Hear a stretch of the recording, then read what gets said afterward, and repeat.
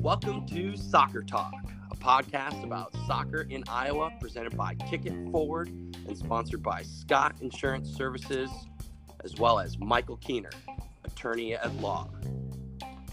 Scott Insurance Services is an independent insurance agency located in West Des Moines, Iowa, servicing central Iowa and all surrounding states.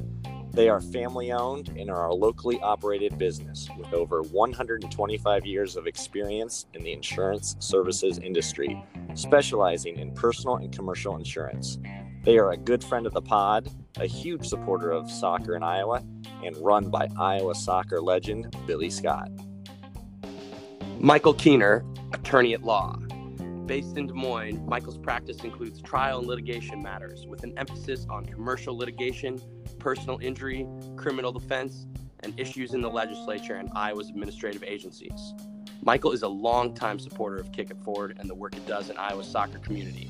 You can reach him at 515-245-4330 or via email at michaelkeener@griefsydney.com. That's MKUEHNER at griefsydney.com, GREFESIDNEY.com. mkeener@griefsydney.com. Michael Keener, attorney at law. This podcast is now distributed on multiple platforms, including Apple Music and Spotify. Make sure to subscribe so you don't miss any future episodes.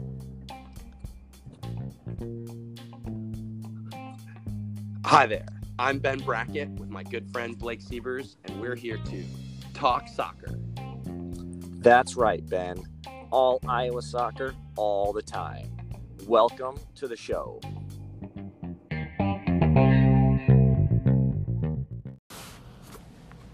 Good morning, good afternoon, good evening, Iowa soccer supporters. I'm Ben Brackett with my good friend and co-host Blake Sievers. Blake, what's going on today?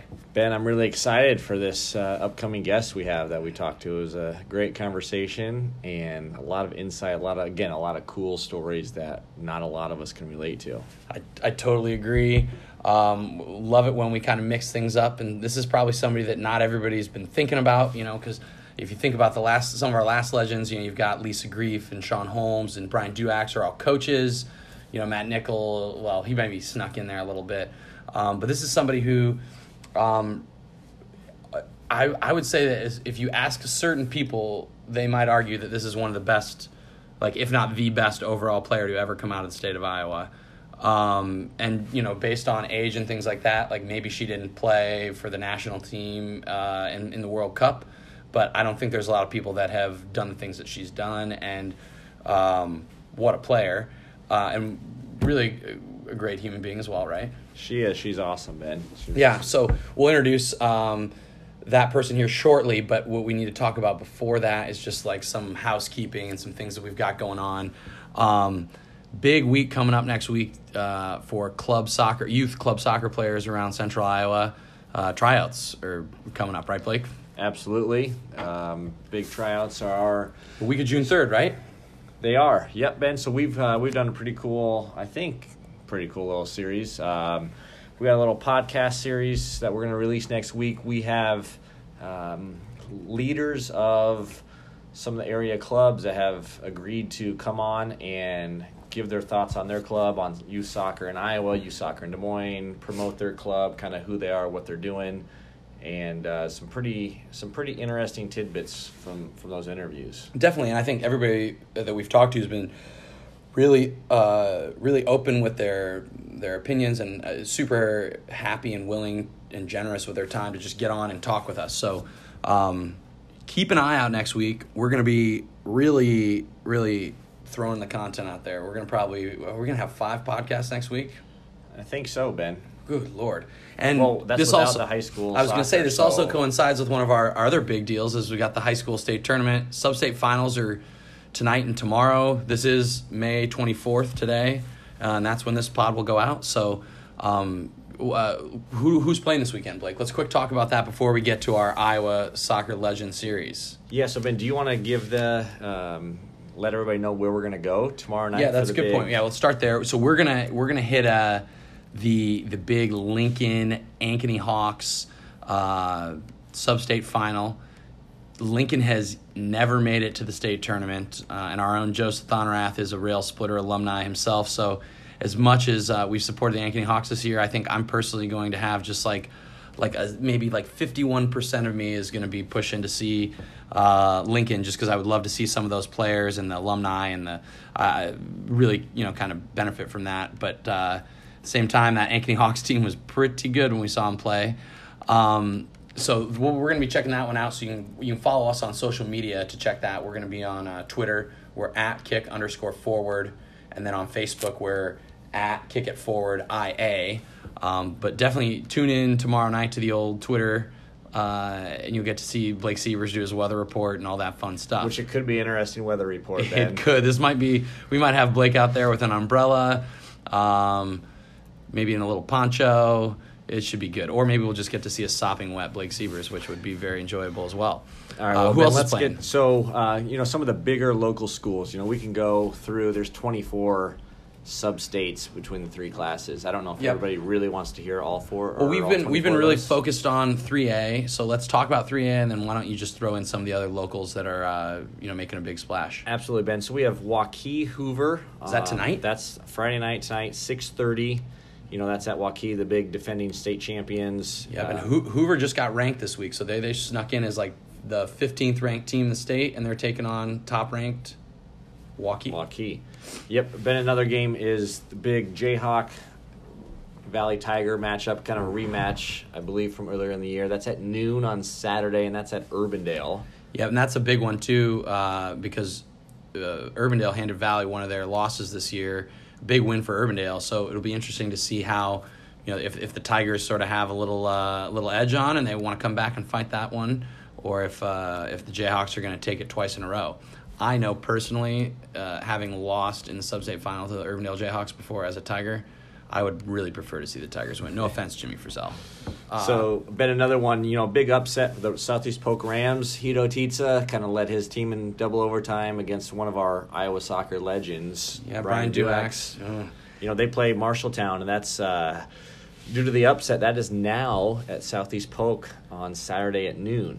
And Marshalltown is, I think they've only lost, is it once or twice all year. I think they lost to Waukee 1-0, and then they picked up another loss earlier in the year. But they've been a team to watch that we haven't seen yet, and I'm really excited to see them play. Hopefully the state tournament, I guess, but I guess we'll have to see if they make it past the Rams. They've got a young man named Jose Torres that's one of the leading scorers in the state right now. So that'll be interesting. What other local teams are playing this weekend? Ben, so we talked about the game we're going to, right? Yep. And then, so one of the questions is Harlan, I think they're west of us. Are they local? If they are, that's just a nice little drive down I-80. And then I'm not 100% you go north or south off I-80. But I do know they're west of us. They play Lewis Central, and that's in a 2A matchup. But then you really want to get local.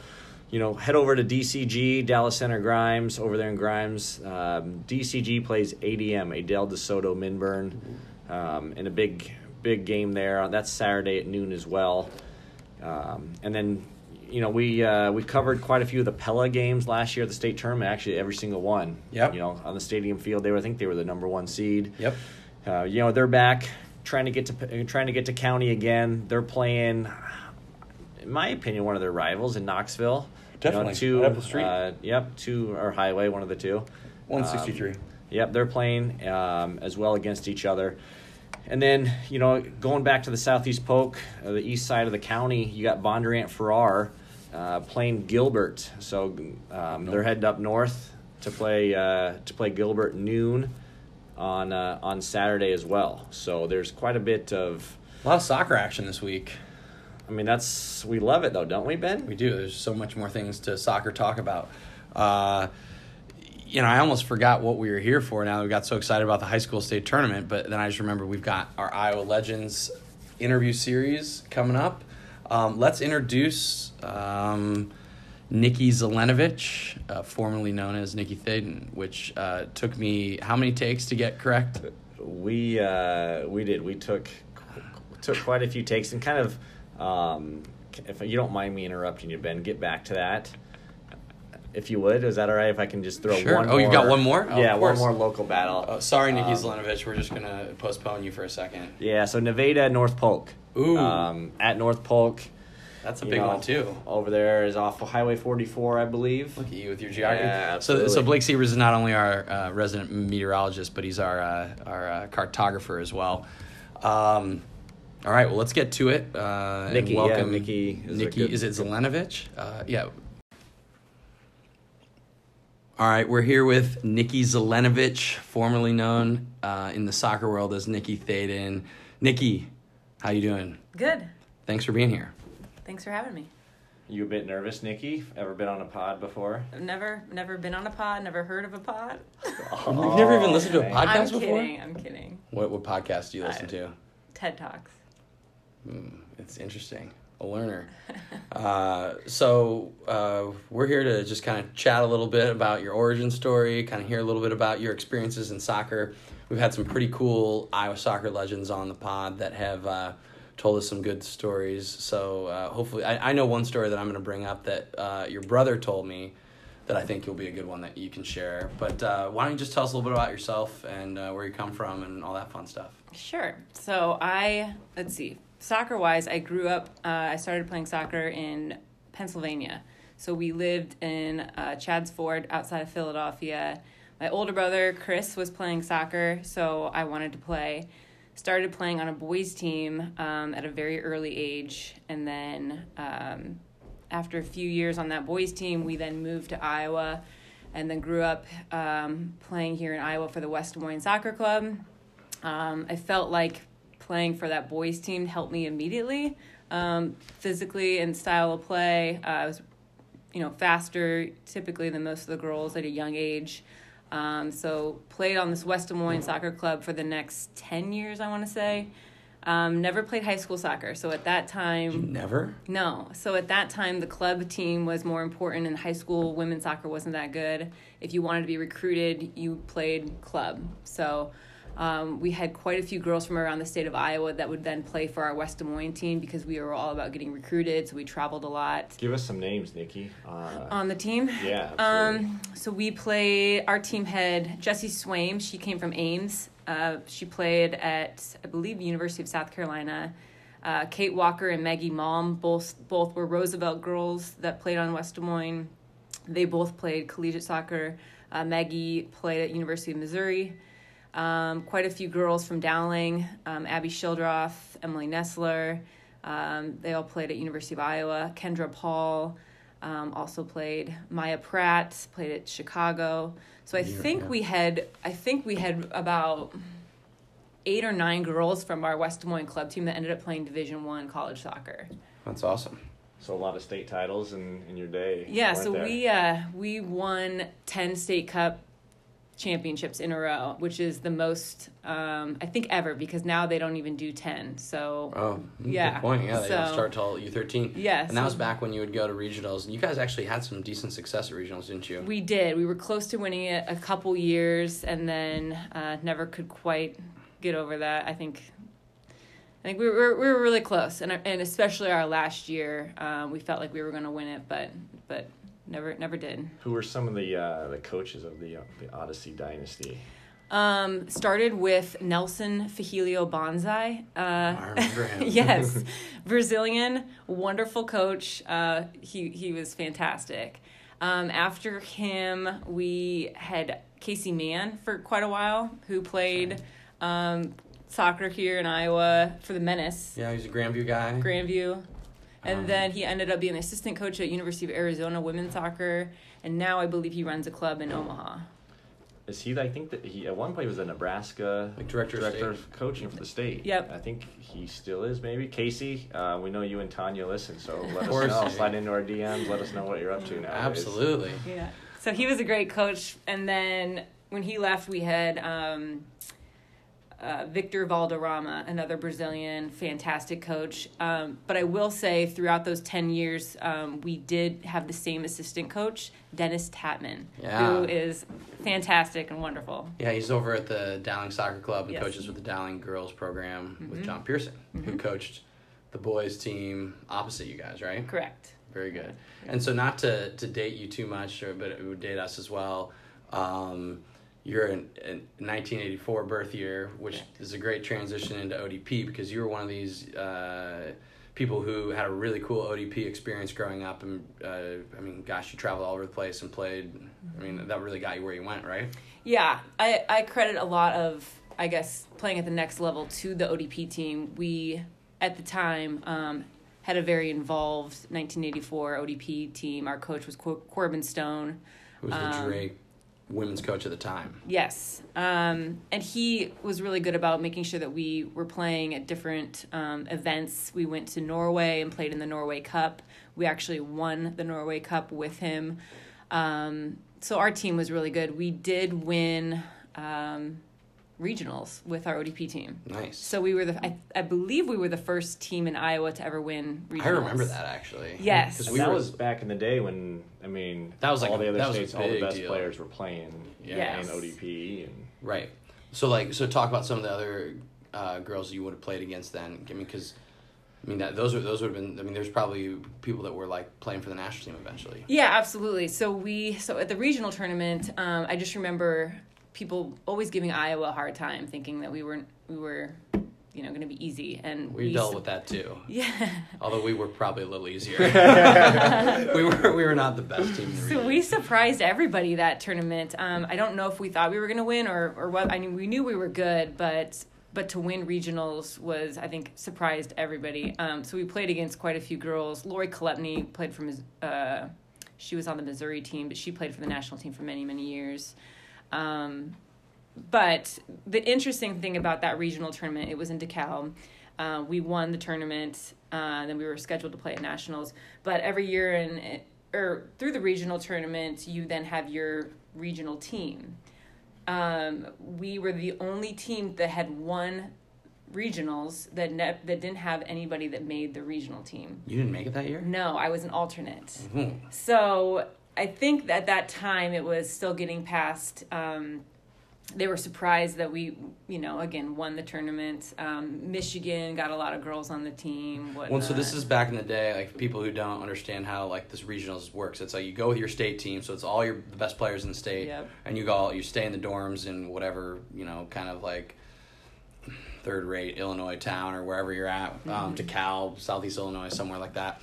And you play your game in the evening, and then the next morning you wake up early before you go to breakfast, and you like rush out there to see who made the team. They have a list Yep. printed off, and it would say like Thaden, Iowa, but it never said Thaden, Iowa, because it was like the kids from Michigan, Illinois, Missouri. Yep.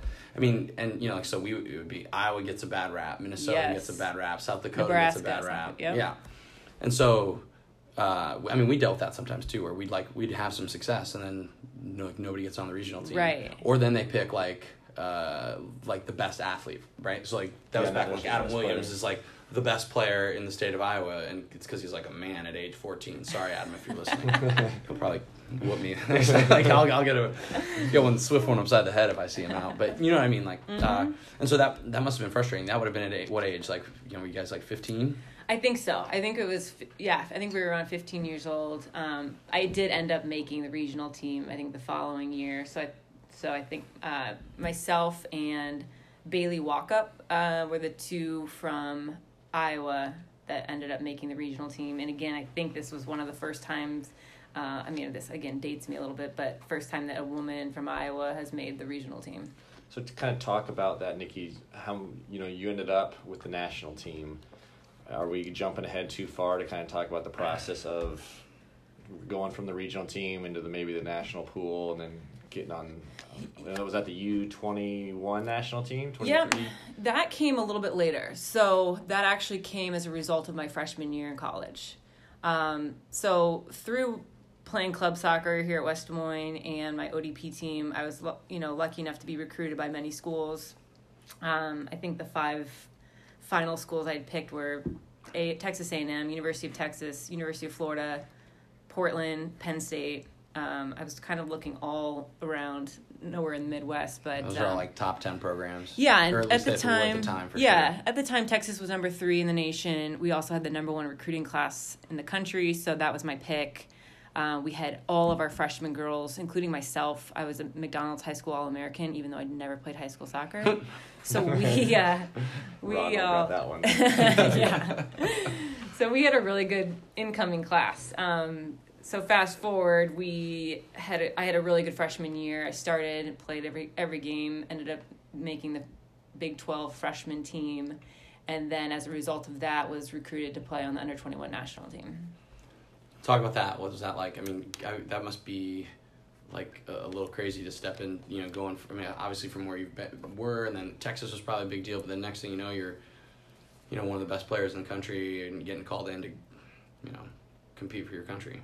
Yeah, that was a lot of pressure, a little overwhelming at times, just because I felt like it was a big transition to go from, being a high school student, you're living at home, and then you're all of a sudden at Texas, living in the dorms, and then all of a sudden now you're, going every 2 weeks, you're going out to California, to the Home Depot Center, and staying for periods of time to train, and then competing. They would bring, a bunch of girls in to essentially try to make this team. So just because you got called in does not mean you're on the team. So I think, through a course of 3 or 4 different camps that were a week long, I ended up making the team, which was fantastic. I think I was the youngest player on the under-21 national team at the time. Some of the girls that were on my team, Carly Lloyd is probably that's what I was going to ask you about. Yeah, so her and I would play in the center mid together, so competing against her on a daily basis was a little overwhelming. So who's Carly Lloyd again? Yeah. A little different career. Yeah. And if you've been hiding under a rock and you don't know a lot about the women's game, Carly Lloyd was the World Player of the Year. How recently, like in the last couple of years, and basically led the women's national team to the World Cup final and championship last time through, and probably will again. Right. And we would often so close scrimmage the women's national team. So we, on a frequent basis, I was scrimmaging against Mia Hamm, Abby Wambach, I'm trying to think, Brandy Chastain. So it was a different experience. We would actually go over to Mia Hamm's house and have pasta with her in the evening. So it was a neat experience, but it was overwhelming at the time, Was Nomar around then? I think he was. He wasn't home, but they were definitely together. That's wild. Hanging out in Hollywood. Yeah. That's crazy. So then, tell us. So how does it go from there? So played for a year on that team. We ended up traveling. I had to take my classes at Texas. I had to take a limited amount of classes because we were traveling so much for the under-21 national team. We went to Brazil for 2 weeks, then we went to China for a couple weeks, and then we went to Iceland. So we ended up winning the under-21 World Cup tournament. It was a great experience. I wouldn't say I got a whole lot of playing time. Like I said, Carly Lloyd was playing center mid, and that was the position that I don't play any other position besides center mid. That is true. Even on the co-ed team. On the co-ed team, she refuses to play anywhere else. Occasionally you'll go up top. It's not because it's because I just don't know how to play any other position. That's been my position. So anyway, it was a really good experience. It was I think what, and I can explain kind of where my soccer career took a different path based on some conversations I had. But our under-21 national team coach was a guy named Chris Petruccelli, who happened to be my head coach at University of Texas as well. Interesting guy. I wouldn't say he was my favorite style of coach. But anyway, I remember him talking to me one time about my game and saying, hey, I don't think you can cut it. I don't think that you're going to make it to the next level. And here I am, I just had a fantastic season as a freshman. I was on the under-21 national team. I thought my career was just on its way up from there. And he kind of, I don't know what his intent was. I don't know if it was kind of to break me down a little bit, but it got to me a little bit, as well as the traveling and being away from home and just, it was a little too much. I felt like I went through a big burnout and needed to kind of step back from that. So my sophomore year at Texas, it was good, but our team kind of struggled a little bit. And I felt like I was going through a pretty significant burnout where I just needed to step away from the game. I wasn't as passionate anymore. I wasn't having fun. And I don't really know what caused that burnout, but it had happened. But interesting enough, a few years ago, I was listening to Carly Lloyd talking about, she was doing a television interview. I was going to say, I figured she was on a podcast. Yeah. I think she was promoting her book, and she was talking about her soccer experience. And the funny thing is, she was told the same thing by the same coach. The same coach had told her, I don't think you're going to be able to make it. I don't think you'll be able to cut it. And that actually inspired her and motivated her to kind of take it to the next level. And I always think back on that because I don't know if I wasn't, mentally ready for that or wasn't able to get past that. But that kind of negatively impacted me, whereas I feel like she really took that and ran with it and it motivated her. So that's just something I always think about when I look back on my soccer career. It's interesting. It is. Yeah, I just think that different coaches, they have their styles, and I think as a player, you attract to different coaches based on that. And for some reason, maybe it was because I just psychologically I wasn't strong enough at the time, but I kind of believed him. I kind of believed that what he was saying was true, and I think that was kind of the start of me kind of going through this burnout. It is weird, and I would guess you've probably experienced this in the amount of years that you've been playing the game, or when we all played the game at that level. Some coaches do just I don't want to call them mind games because it's a little harsh, but I don't know. I mean, Coach Noonan, if you're out there listening, for sure you play some mind games. Like, that was my coach in college, and we talk about it all the time. Like, man, he'd say stuff or do stuff to you that you're like, why did he do that? Like, did you really not think I'm any good? Does he not like me? Or whatever it is. And you're like, I don't know. It's one of the hardest things, I think, as a player, and dealing with your coaching, the coach that you're dealing with is just very, you always want to please them. You always want to get on the field. And at a certain point, and you're kind of at a vulnerable age, too. Absolutely. Right? Yeah. With all in the college life, the social aspect of it is kind of definitely plays a part in that as well. Yeah. I agree with that. And that's why I'm so fascinated by, sports psychology and I think a lot of sports, it's obviously physically, but mentally is so important. So you've got to be prepared, for what a coach may do, whether that's bench you or, test you or throughout the season. I think if you're able to overcome those challenges, then you're going to be better off.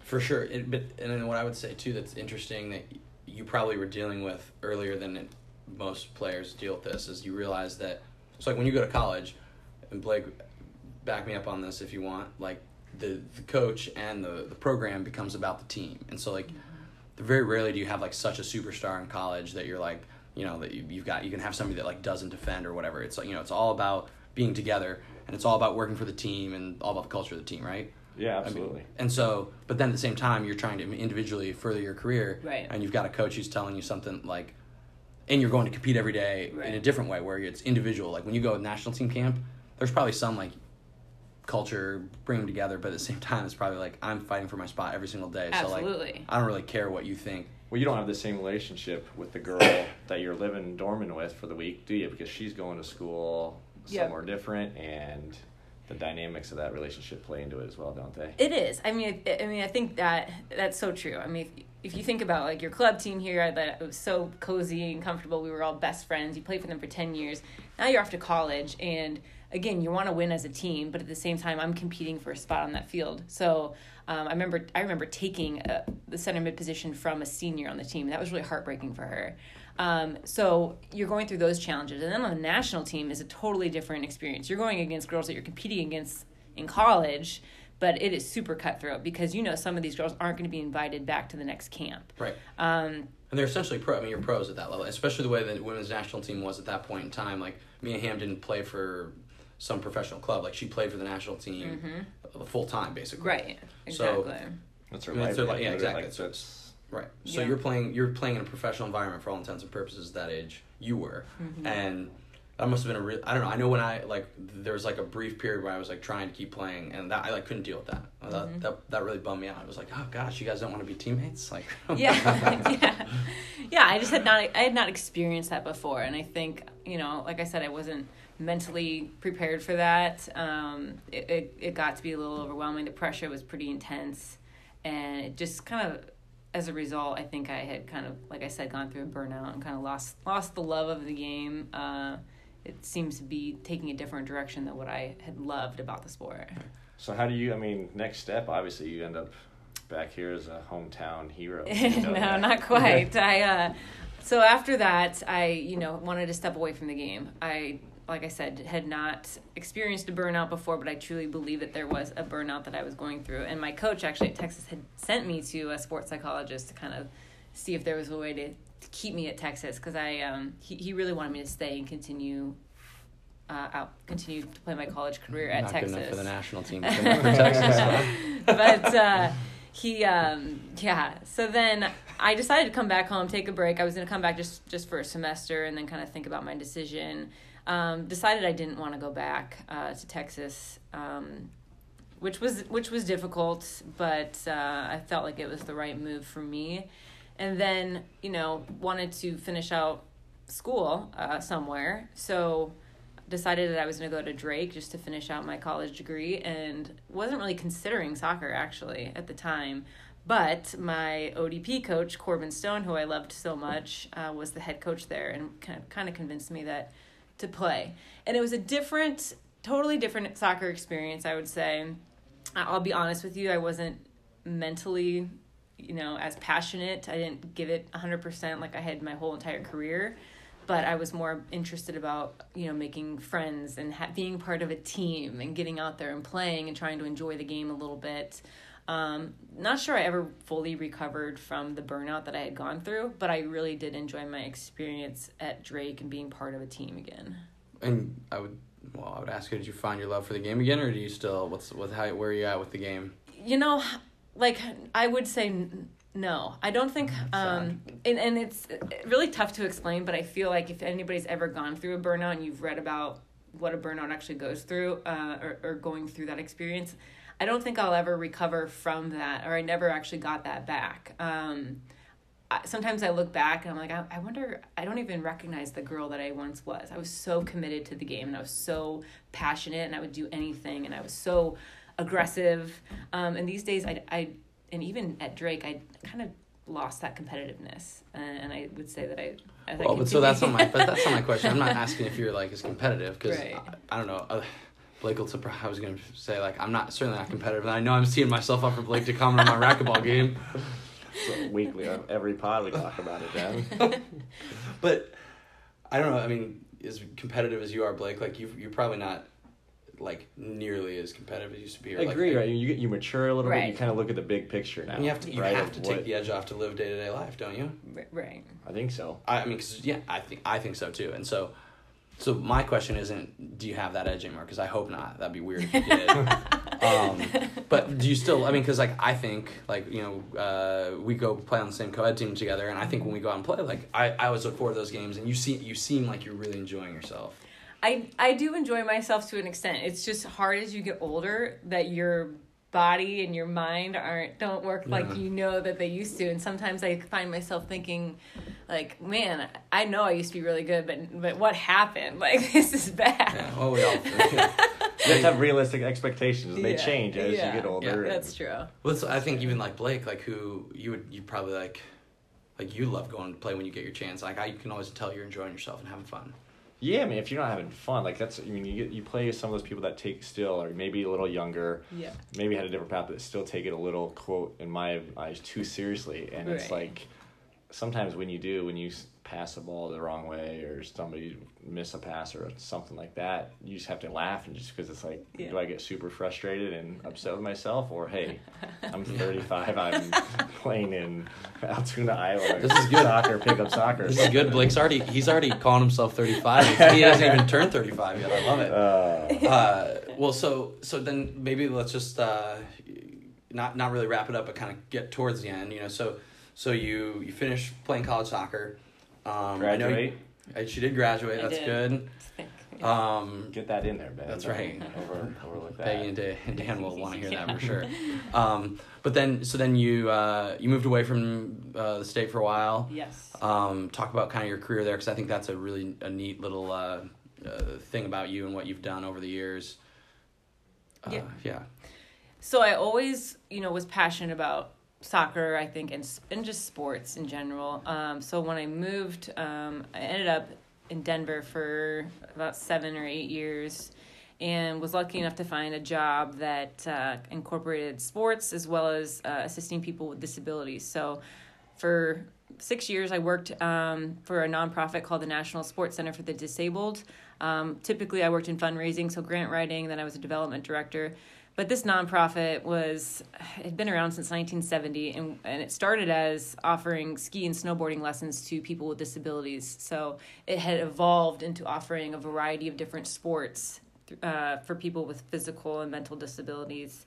So through that, I was able to start a soccer program there that helped boys with physical disabilities, have a team to play on.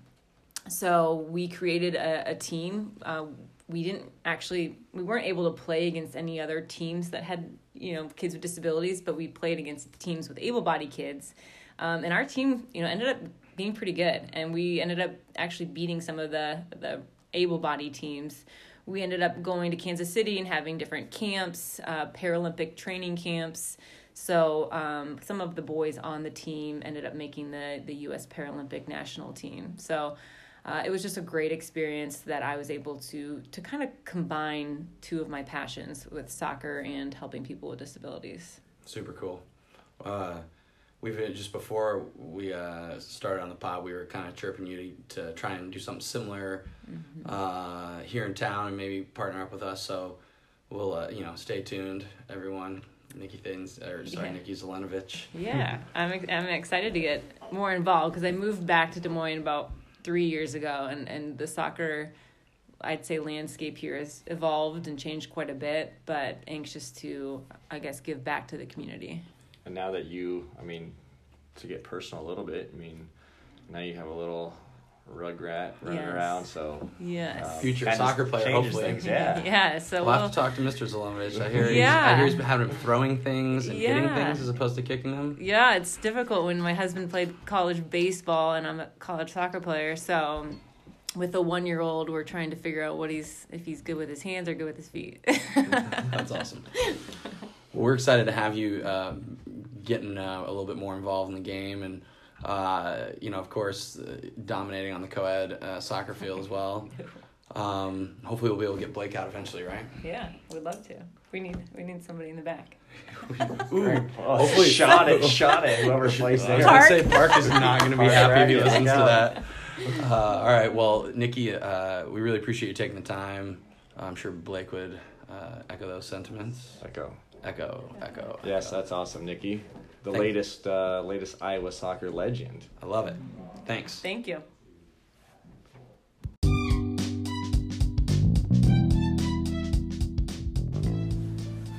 I'm pretty sure I always say this after interviews, Blake, but that was a great interview. Nikki was super gracious with her time, as we say, but I thought it was really cool. She kind of opened up and told us a little bit about her story. Maybe not like a lot of the really cool stuff, but then also kind of how you transition out of that. And I know that's something that, it hits home for me. I don't know about you, but I thought that was cool. It does, soccer, we all talk about the great times and all the neat, cool stories, but at the end of the day, some realities that everybody faces as they grow and evolve into an adult. And it was really cool, really interesting, I thought, hearing some of those stories kind of firsthand from her and how she dealt with it, and I would say kind of use that as a positive. Yeah, it's super interesting as well when you consider, as we evolve through our Legends interview series, we'll probably get a little bit more outside of our network, but somebody like Nikki Thaden still finds joy in playing the game today, and it keeps her active, and I know she follows the game, and I think that's kind of how we all feel about it as well. Is it's after you get through that transition, you figure out how you're gonna move on from being like an ultra competitive psycho soccer player all the time. Once you figure that out, the game still has a lot to offer you. So super cool that she was able to come on. And I don't know, thanks again, Nikki. We really appreciate it. We'll probably have her back in the mix at some point, as we seem to have. Whenever we have a good interview, we're like, wow, get them back, right? Yeah, I think when we have everybody back, we're gonna have like a room. We should have like a reunion show, just like all the legends come together. Well, and speaking of legends, we may have a Sean Holmes sighting coming up next week. So if you're looking for some hot takes, not only do we have the state tournament preview coming next week, we've got the tryout series where we're going to be talking about all the different teams, and then we may have a little Sean Holmes signing as well. So we're pretty excited about that. None of it would be possible, of course, without our sponsors, would it, Blake? It wouldn't, we keep talking about one of them, Billy Scott, that we have not had on yet, but Billy Scott over at Scott Insurance Services. Any insurance need you have, give him a call. It's kind of funny. We haven't really released a lot of details about our Kick It Forward bus, Ben. But I was specifically, I picked up the phone, I called Scott Insurance Services today, and I kid you not, he answered the phone himself, and we got through a few things. So talk about customer service and willing to help out with whatever you guys need. So he's a huge supporter of the show, and again, you wouldn't be possible without him. And who's the other one, Ben? Oh, Michael Keener, attorney at law. Michael is, I could probably list off all the things that he practices in, but I won't do that.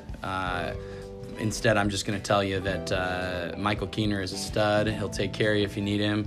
And if you want his email address, it's mkeener@griefsydney.com. I'll even spell it for you. mkuehner@grefesydney.com. Ooh, did I misspell it? You did. Sydney, S-I-D. I said S-Y-D. No, it's definitely S-Y-D. We're going to have a competition about this offline. But in the meantime, check us out on social media, @kick_forward. Did I spell it wrong? I did. God dang it. Blake caught me, guys. Sorry, Michael Keener. Now I've lost my train of thought. Kick_forward, or on Facebook at Kick It Forward IA. Beautiful, Blake. If it weren't for you, I don't know where I'd be. Let's thank everybody again, and we'll see you guys a bunch next week. Thanks for joining us.